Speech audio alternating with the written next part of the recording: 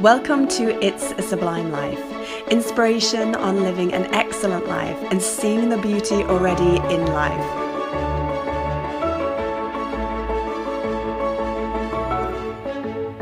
You can find It's a Sublime Life on most social media platforms.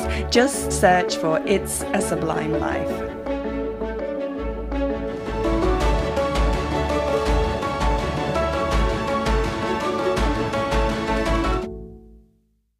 Welcome to It's a Sublime Life. I'm your host Hayley, and we have Laurel Gallagher here. She's the director of Urban Wilderness Company, and she's arranging the Forest Worlds Festival, which is going to happen shortly. Do you want to introduce yourself a bit and maybe talk about what makes life sublime for you? Oh, lovely. Thanks for having me, Hayley. You're welcome. The work that I do is maybe all about trying to bring out the sublime elements of life, the things which matter. It's one of the things that we're really passionate about, actually, is connecting young people with nature, but seeing nature as not something big and grand or expensive that you've got to go out and visit, but noticing the nature which is on your doorstep. So whether that That's be really nice and a nice thing to do, isn't it? And you're right, you can pay a lot of money to go outdoors in these lovely places, but actually, looking on your doorstep is absolutely. And I think what that gives children is a really meaningful relationship with nature. It's not something, like you say, that you have to be in the car for half an hour to go and see nature. It's something that you notice, that there's a dandelion growing through the cracks in the pavement in front of your house, or there's a particular tree that you notice on your walk to school, and you see it every day and you see how it changes and grows. And I think that gives children a much deeper relationship with the natural world. I wonder if you could maybe talk more specifically about this Forest Worlds Festival? Yes, please. The Forest Worlds Festival is going to be loads of fun. We've been working with a group of young people in Central Forest Park.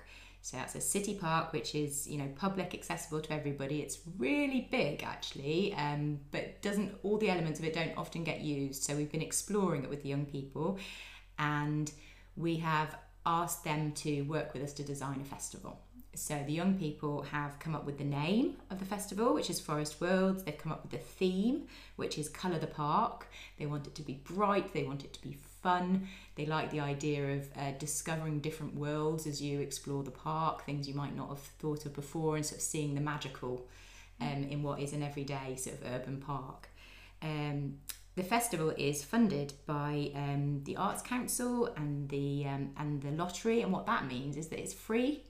So it's free entry. That's a massive plus. Yeah.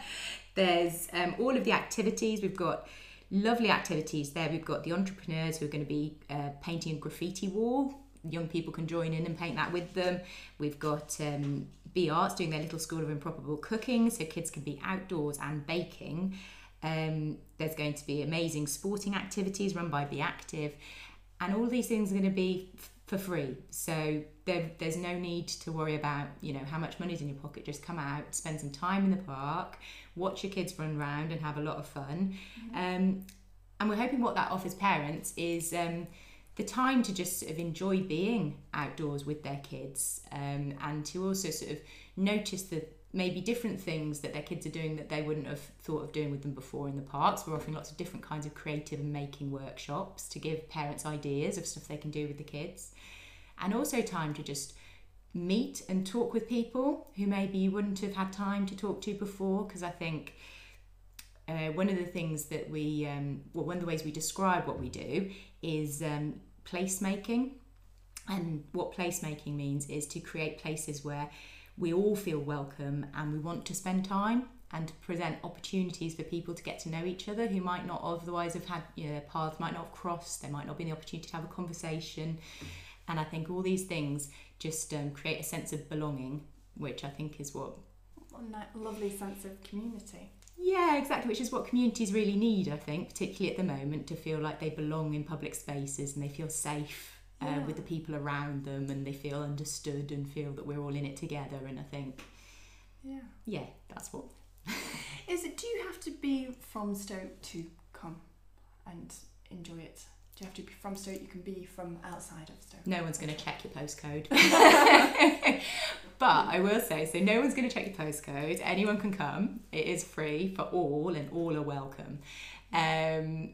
Central Forest Park doesn't have a lot of parking. So we are promoting it heavily to people who live within walking distance. We've been working with schools in the local area, and we will be heavily publicising it to people. There's a lot of residential housing in that area. So when we talk about transport and how you're going to get to the festival, we're advising people first of all to walk if they can. We're also going to share with people the cycle routes they might take to get to the festival to encourage people to cycle. Wonderful. And then bus routes as well. We'll make sure that we share with people the different bus routes they could get there, and obviously some people will have to drive to get there, but we're advising that people park in the Hanley multi-storey car park so that we're not putting sort of extra pressure on the residents in the area, because we don't want to make a negative impact on people living there. Although I will say there's a proviso in there that obviously it is for all, and if anyone has mobility issues, then we will reserve some disability parking spaces so everyone can get there safely. What's the date then of the Forest Worlds Festival, and the time and address? So Forest Worlds Festival is going to be held at Central Forest Park. Postcode for that is ST16BD, walking distance from the centre of Hanley. It will be running from 11 a.m. to 4 p.m. It's free entry. All the activities are free, so you don't need to worry about that. It's on Saturday the 27th of July, which is the weekend after the kids break up from school. So they'll have a week off school to recover, and then they can come and have a big party. The theme of the festival is Colour the Park. So we're asking people to come in their brightest, most colourful clothing, anything they like. Should be a spectacle. Yeah, there will be catering vans there. So if you want to buy food while you're there, you can. But we are also suggesting people just bring a picnic if they want to. Bring a picnic blanket, bring your own snacks. It's completely up to you. Wonderful. Sounds super. What other sort of things does your company do? So so the events is one thing that we do. And like I said, that's about doing a big public placemaking event, which sort of changes the way a community feels about space. The other thing that we do is we do workshops with young people, and that's where youth-led is another thing that we use to describe what we do.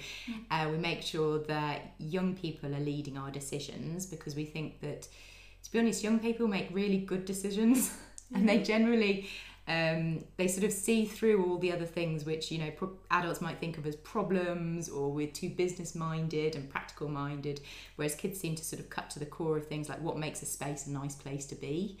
They're also very compassionate as well about sharing it with other people. So we the work we do is sort of improving spaces and communities, I suppose. So the communities we're working with and we're funded to work in are always in very deprived areas where there aren't a lot of facilities or access for activities for young people to do, and maybe there aren't many public spaces for the community to come together and feel safe and get to know each other. And so we work with groups of young people from schools, or sometimes on weekends, and we do these exploratory sessions where we look around the area and we discover new spaces, and the young people say what they think should happen in those spaces. It's kind of a long process, but it's spending a lot of time talking and listening to young people about green spaces in the areas they live and what they think could happen there. And what we'll do then is we then take their advice and their suggestions, and if we don't have the skills ourselves, which we often don't, especially if they include building things, then we go and we find a specialist who can do that, and we will then build. So say they want to create a social space, we will bring somebody in who can make benches, and we've got a wonderful guy called Martin Evans who comes in. He'll literally chop down a tree and then bring it and do a workshop building benches with young people, where they take the bark off it, they split it in half, they make the whole thing and put it in place. So they've created a space where they can meet and socialise with their friends. Beautiful. had the company, what made you kind of think, right, this is the company that I want to start? What is it in you that's kind of led to this? So the company is actually really newly established. In December 2018 we set it up, and that is based on having spent about 3 years doing work, which now I've done it, I call it a research project for 3 years. But what it was doing was really following my nose and getting little pots of funding to test projects out with young people and taking them into these disused spaces. And finding out what they wanted to do there. And when I first started doing that, it's because actually I have a background in the arts. I'm a conceptual artist, really. I used to work as a teacher, and then I had children and I didn't go back to teaching. Actually, my husband got some work abroad and we spent a couple of years in Australia, and I had a very young family and no support network around me. So it wasn't possible to work. So I thought, well, this is a good opportunity to get back into my art practice and find out what's important to me.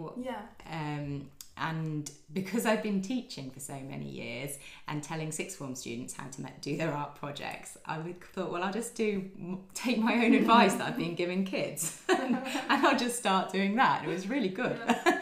Yeah. So I basically just went through a process where we didn't have much money, and so I was drawing on our packing boxes, and I didn't have much time because I had little kids. So whenever I had a moment, I would just look outside, or I'd just go for a walk and just record whatever I saw that I thought was interesting. And I just took a sketchbook with me wherever I went and thought, I'll just see what I find interesting, because it was a new environment, and like I said, it's about getting sort of settled. And the things that I was drawing ended up being buildings, and ended up being birds and children.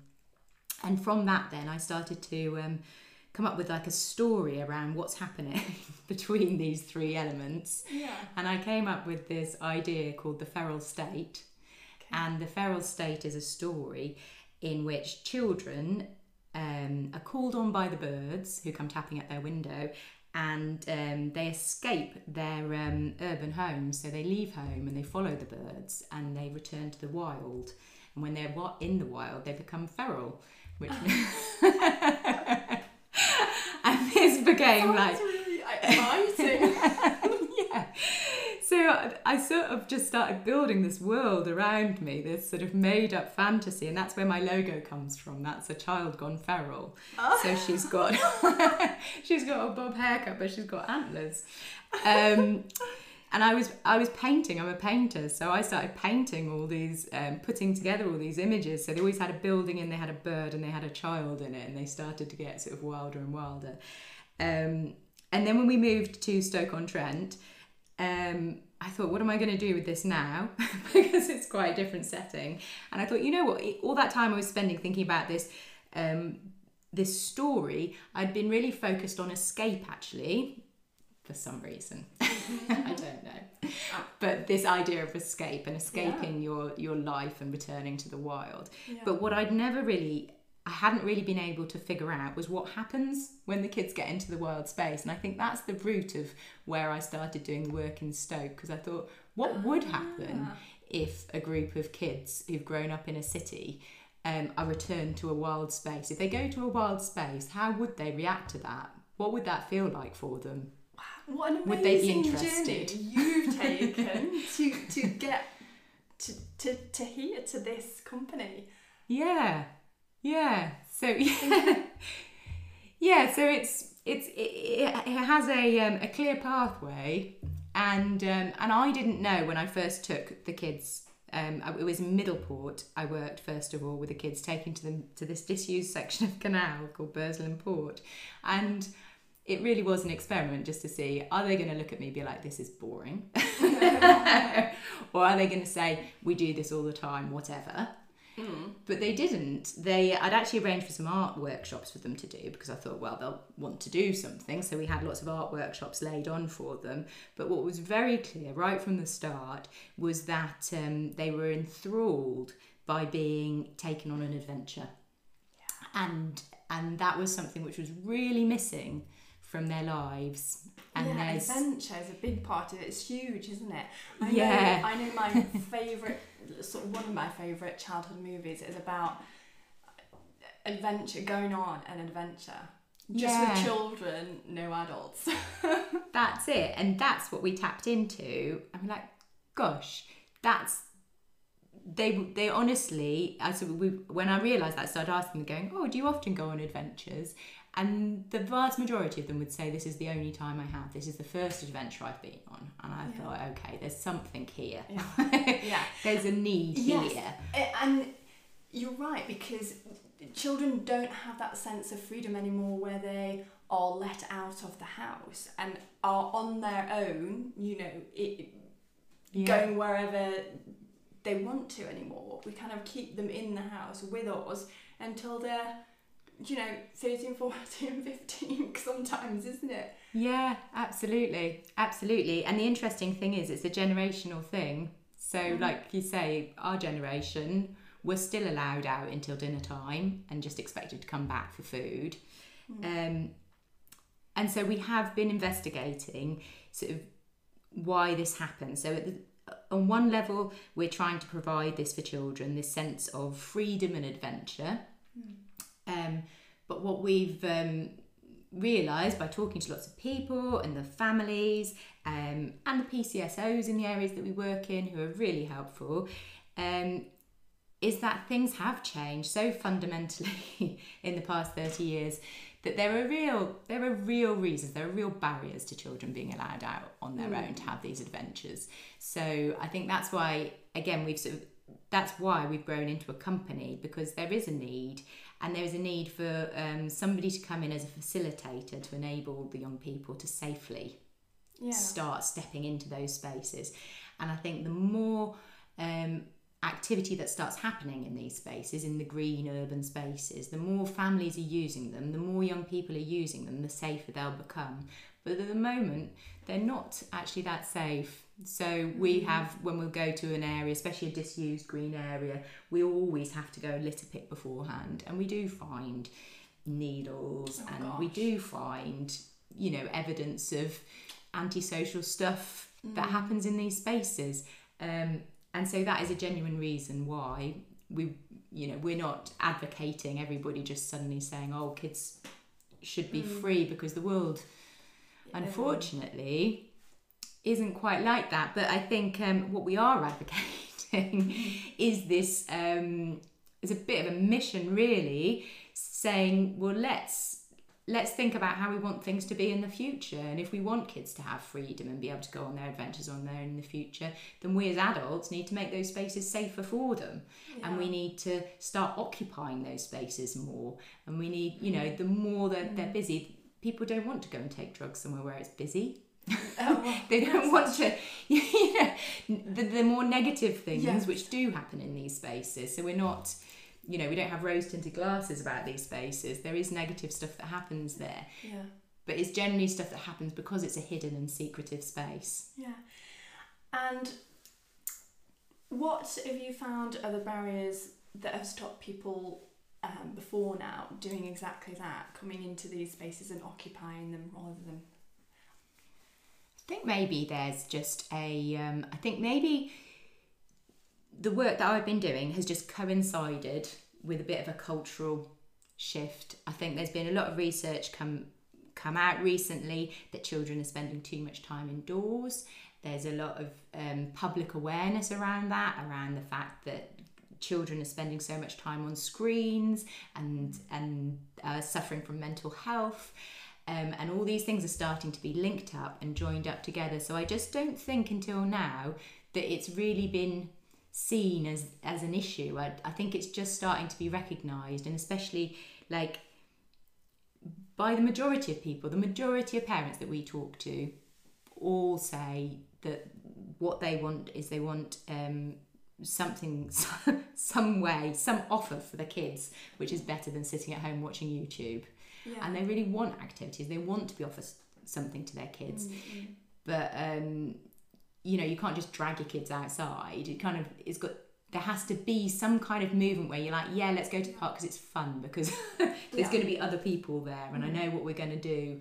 So it's about just sort of igniting that a bit, I think. Yeah. And what are the barriers, do you think, of parents? I mean, obviously we've just mentioned there has to be something to draw them out. But have you noticed if there's something to draw them out, are there still barriers there that you have to overcome with them? Special work that needs to be done around just creating an event with the children? With the I suppose I was thinking more of the parents, but yes, the children as well. What barriers do you have to overcome besides sort of putting on an event? Yeah, I think one of our things is communication, and so that people know what they're coming to. And I think that there are still concerns amongst parents about safety and risk, and I think that's another sort of issue which is growing in sort of public awareness, is about this thing about risky play, and that actually by stopping your child from taking risks, you're actually increasing their anxiety about the world. And you can totally understand why everyone wants to keep your children safe. And if you think that something might be a bit risky, you might not want them to take part in it. So there's that element around the idea that being outdoors and doing sort of wilder activities might not be safe. There's obviously parents, everyone's work time, everybody is really, really restricted on their time at the moment. So I think, you know, again, we've been talking to lots of parents at the moment, and I was sort of talking to them down at the Etruria Canal Festival. We had an event there and there was lots of kids involved. We just had a giant pile of boxes and the kids were just allowed to make whatever they wanted out of it. So it was really good fun. And what that meant was that there were a lot of parents who were having to stand around for an hour while their child played with cardboard box. So we got to chat about the activity and whether they would like more of these kinds of activities for their kids to take part in.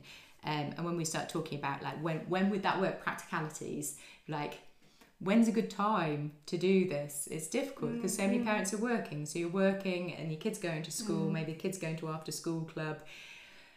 And then, you know, everything gets squeezed, doesn't it? Yeah. And a lot of kids are also taking part in sporting activities on the weekends. So it's difficult, isn't it, to find time to have just free space where there's nothing booked in and you're just going to be outdoors and just let whatever happens happen.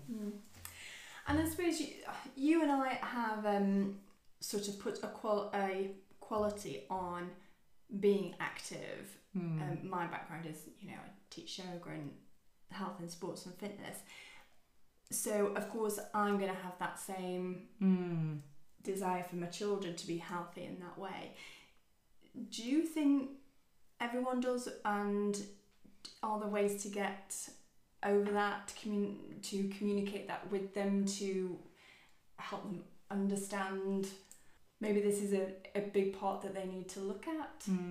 I think well, yeah, exactly. I think a lot of it does come down to value, sort of, and we've done a bit of work around that, like what do you value?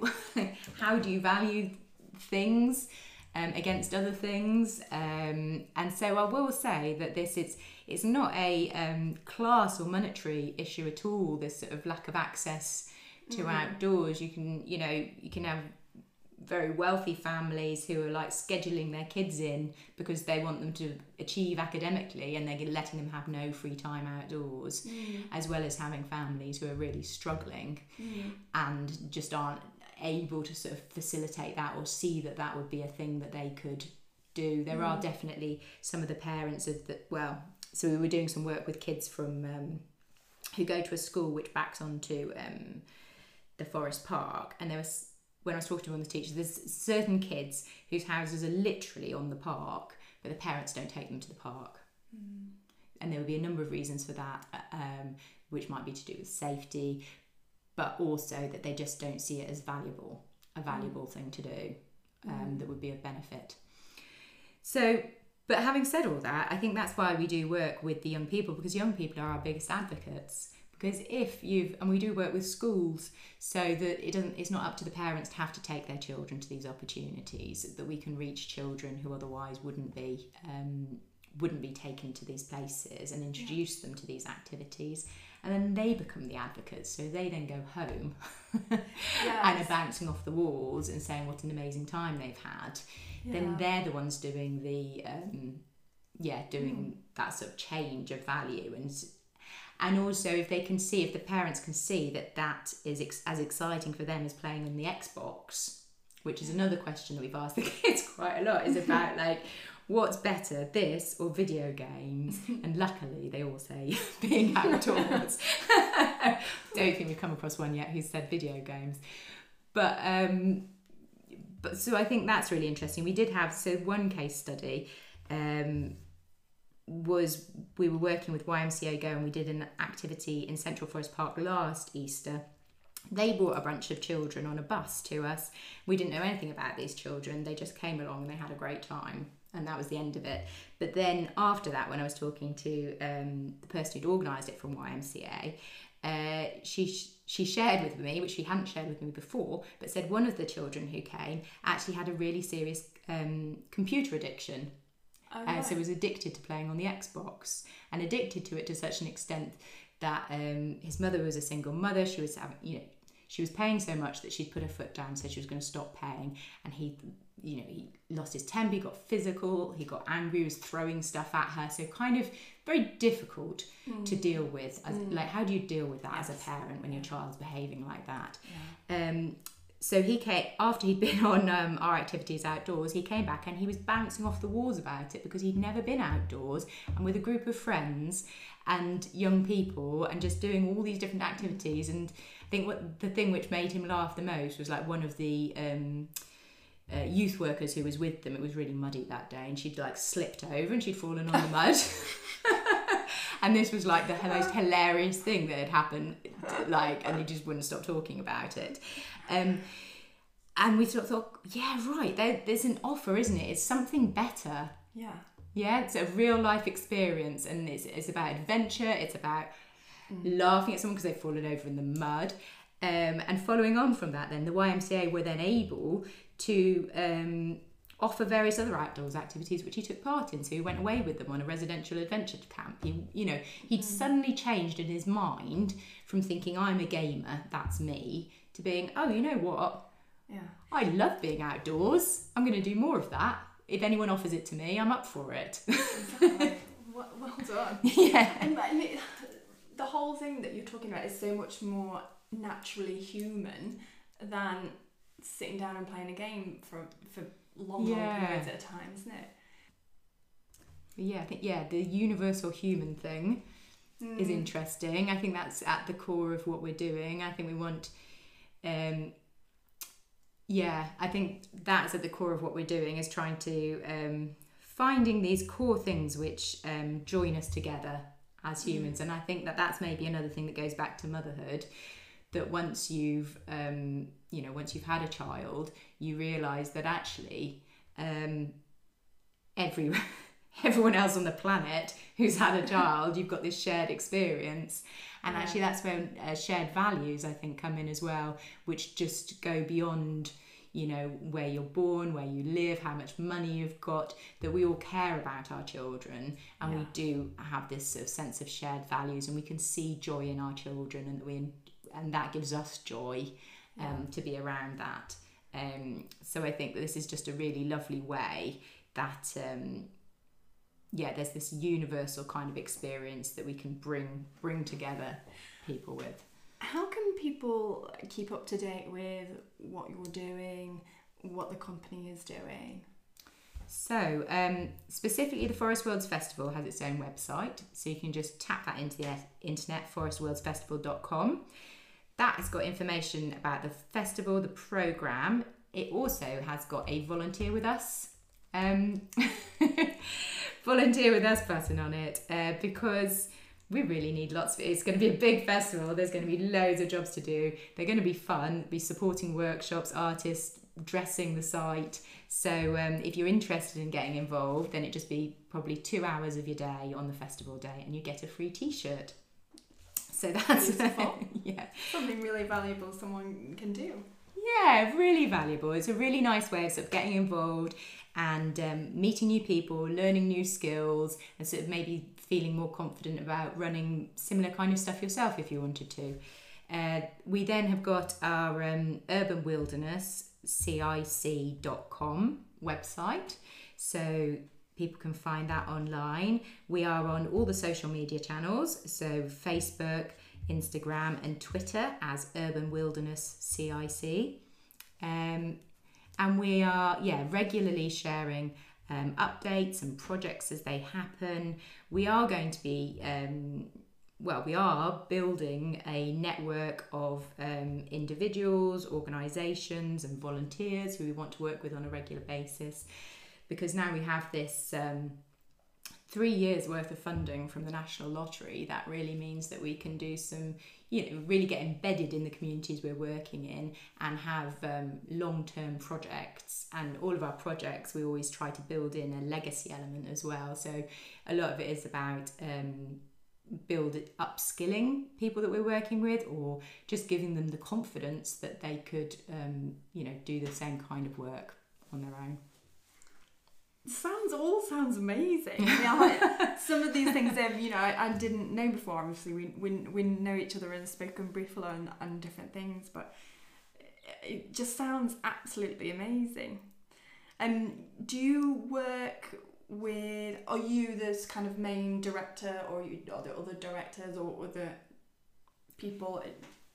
Well, there's 3 directors. Mm-hmm. So there's myself, and then there's Isla Telford and Jenny Harper. Mm-hmm. And we've all been working in Stoke-on-Trent for the past few years, working with different arts organisations, working on different community projects. We're all friends and we all have, which helps, and we all have children all about the same age. So I think we kind of have this real shared passion and understanding for the project on a personal level.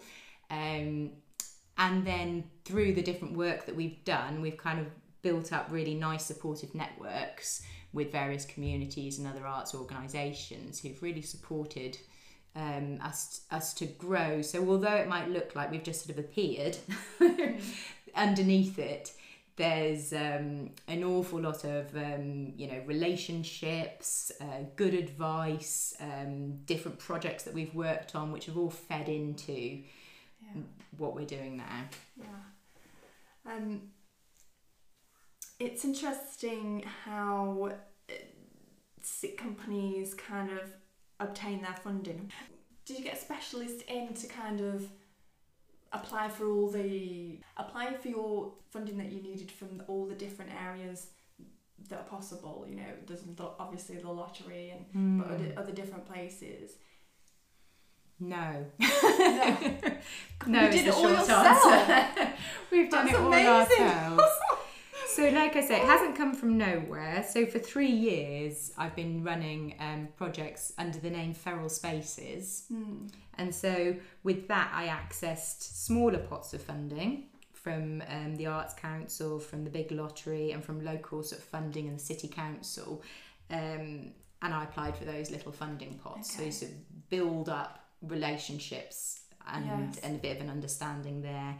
And then Isla, our other director, she's actually excellent writing funding bids, but she's worked for B Arts, and she runs the Live Age Festival, and so which is with the New Vic, so she's gained a lot of experience in sort of what the funders are looking for, and how to apply to them. But I will say, very impressive. That it takes a lot of time.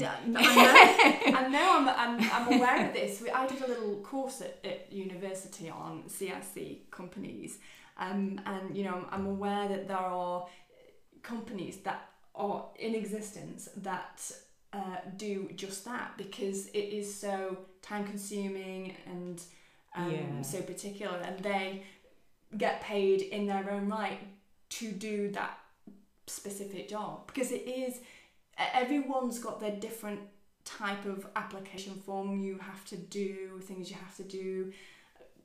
There's often a business plan there, but it's very impressive that you've all done it yourself. That's amazing. Well, it's a bit, I think, because we've little bit control freaky about it, but that we really care about it, so we want to make sure that it grows in the way that we want it to grow, and that we're sort of in charge of its story. Jenny Harper, who we work with, you'll have seen her at Restoke Little Folk. She does the photography there. So she does photography of lots of different projects, and she's photographed the work that I do, worked with me since I started. So we're quite obsessed with documenting everything. We've got ridiculous amounts of photos because we photograph everything we do. But we kind of are a bit controlly about wanting to control the story around what we're doing. And also being quite small means that you can kind of respond to opportunities as they come up, and sort of, you know, you tell a slightly different story about what you do for different funders. But I have to say that working with the big lottery for this Reaching Communities funding, although it's been lots of hard work, they've been absolutely amazing. And they've changed the way that they work as a funder. And so in the past, they would have sent you like an enormous pile of paper for you to fill in. And then you'd have sent it off crossing your fingers, but not really knowing. Whereas now it's this... this guy Tom Pine is like a regional officer, which I don't think Stoke-on-Trent had before. So he lives in Stoke-on-Trent, he knows the area, and he gets to know the projects. And so he actually came to a workshop that we ran last summer, and in fact he sent his son on our workshop. So he had like an inside spy. And then we had a conversation after that, and he was asking about, you know, what we wanted to do, what we thought, how we wanted to grow, what we thought we were offering. And we built up a relationship with him, and through conversations with him, he then advised us about how we could apply for this funding. And it was a lovely kind of reciprocal relationship. So then we put information together, and there was no funding application, which is quite scary in a way. There's no boxes to fill in, you just have to answer all their questions somehow. So whether it be through like PowerPoint presentations or like documents that you put together, make sure that it answers all the questions that the funders want to know that you're doing. And then we sent that to him, and then he'd send it back with some feedback and say, maybe think about doing this, have you added this into it? Bit like a business plan, so it had like finances in it and all this kind of stuff. But then it meant that when it got sent off for a final decision, it was sent off by him with a report saying, this is why I think. Which just feels very different. And then when we found out we had the funding, it now feels like we're kind of working with him and that organisation, like they want you to, they're like, we like what you do, and that's why we've decided to work with you. So what did you do to celebrate? This big grin on my face for weeks and weeks and weeks. I think we didn't quite believe it. We had one, it was a bit foolhardy. We had one meeting where we actually had to start organising this festival, but I was so excited that we got the funding. I was like, we've got to do something. And so I just came to this meeting with a bottle of like bubbly. Just some Prosecco or something. I was like, come on. We've got to do something. And I have to say, like the week after, we were like, I'm not sure what we did in that meeting. It wasn't very effective. Yes, but you've got to celebrate. Well done. Well, we have, and I think, but what we've done is we've tied ourselves up, because we've kind of like straight away, as soon as we've got the funding, we're like, and now we've got to do this festival. So well done at getting it all together and sorted. Yeah, we're a bit busy at the moment. We'll probably be after the festival when we can just sit back and be like, first thing done. So is this the real first thing done with that stream of funding kind of thing? Is this the first event? Yeah, that's right. Yeah. So this is kind of like a massive bang start to. So when we wrote the funding application, we were like, oh, well, we might get the money in by April, in which case, of course, we can run a festival in July. But when you're actually in it, you're like, really? But we're going to. So this is the way that we're going to start. But it's great. It's a great way to announce yourself as a new organisation, because here's something, people want to find out more, you're like, yes, come and meet us. Yeah. Come and see literally what we're doing Yeah, right yes, now. exactly, And come and join us as well. There's an instant call out for volunteers. And we have, in the programme, we're working with lots of local community groups and organisations. So pulling people into it so everyone kind of, feels part of it. Yeah. Which will help, going forward. I mean, you've kind of already answered this one, but I'm sort of thinking how, what would be your recommendations on if you were going to talk to someone else on how to live a sublime life? How, I don't know, maybe there are 3 tips for you to tell someone to kind of, who wants to maybe do something like you have.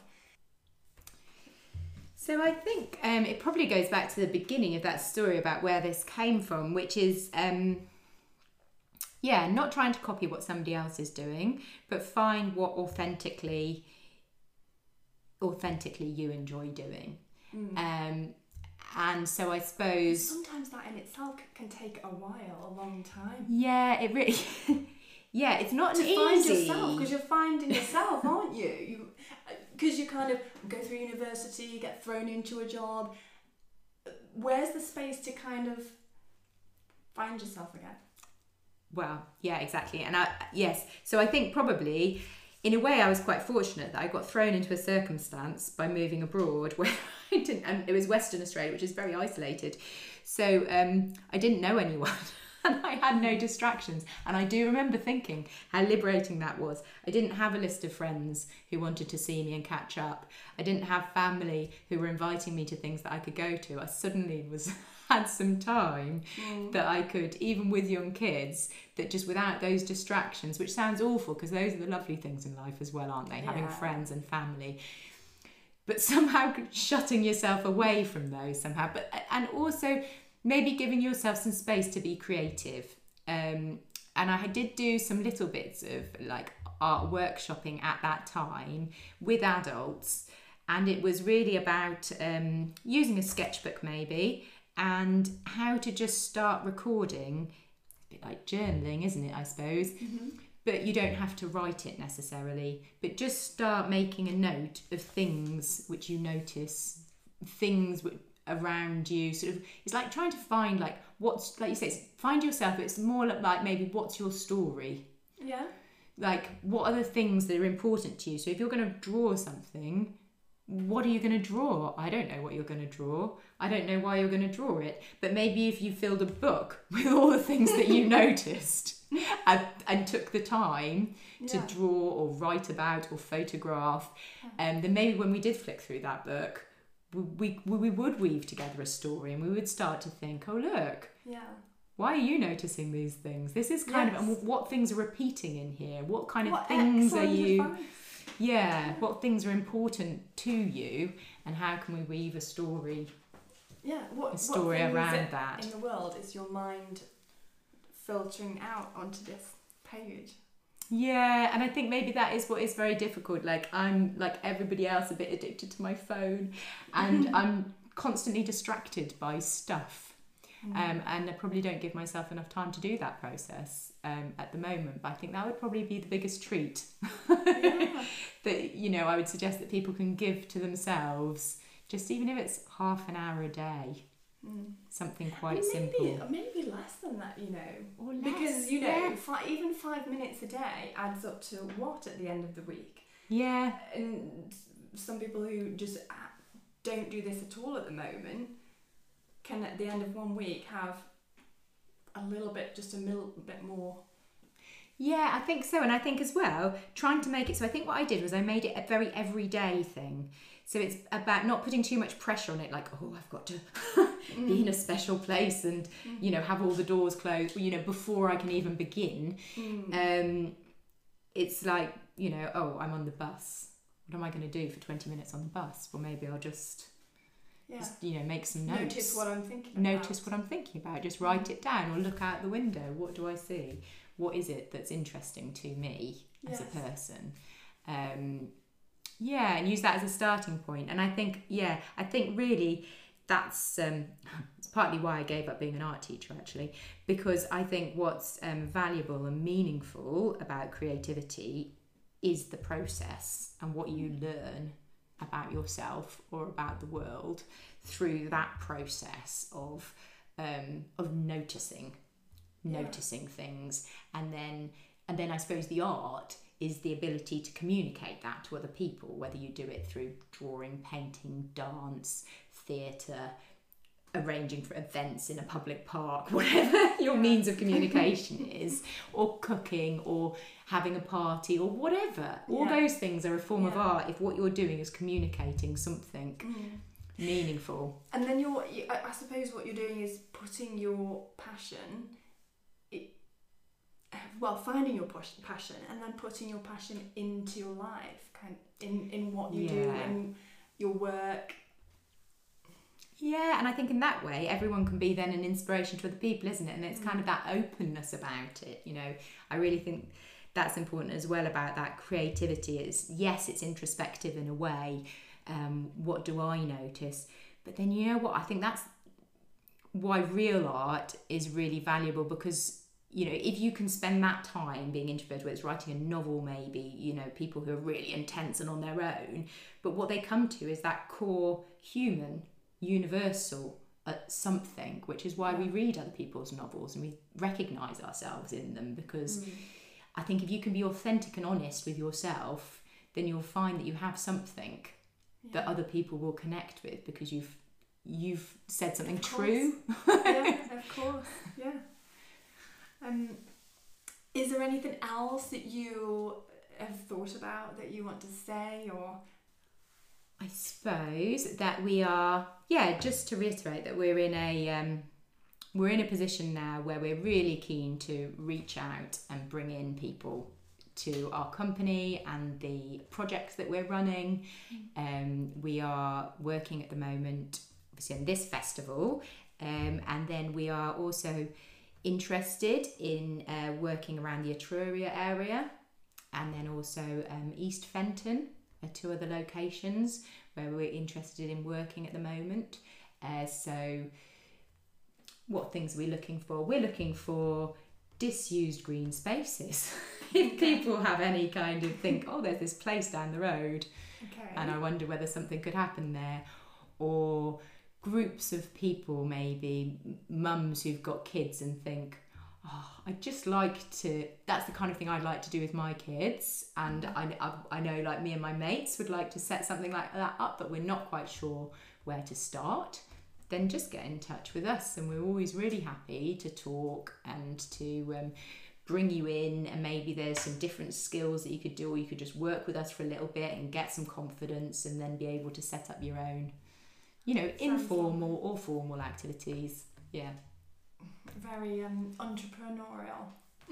Yeah, entrepreneurial, and also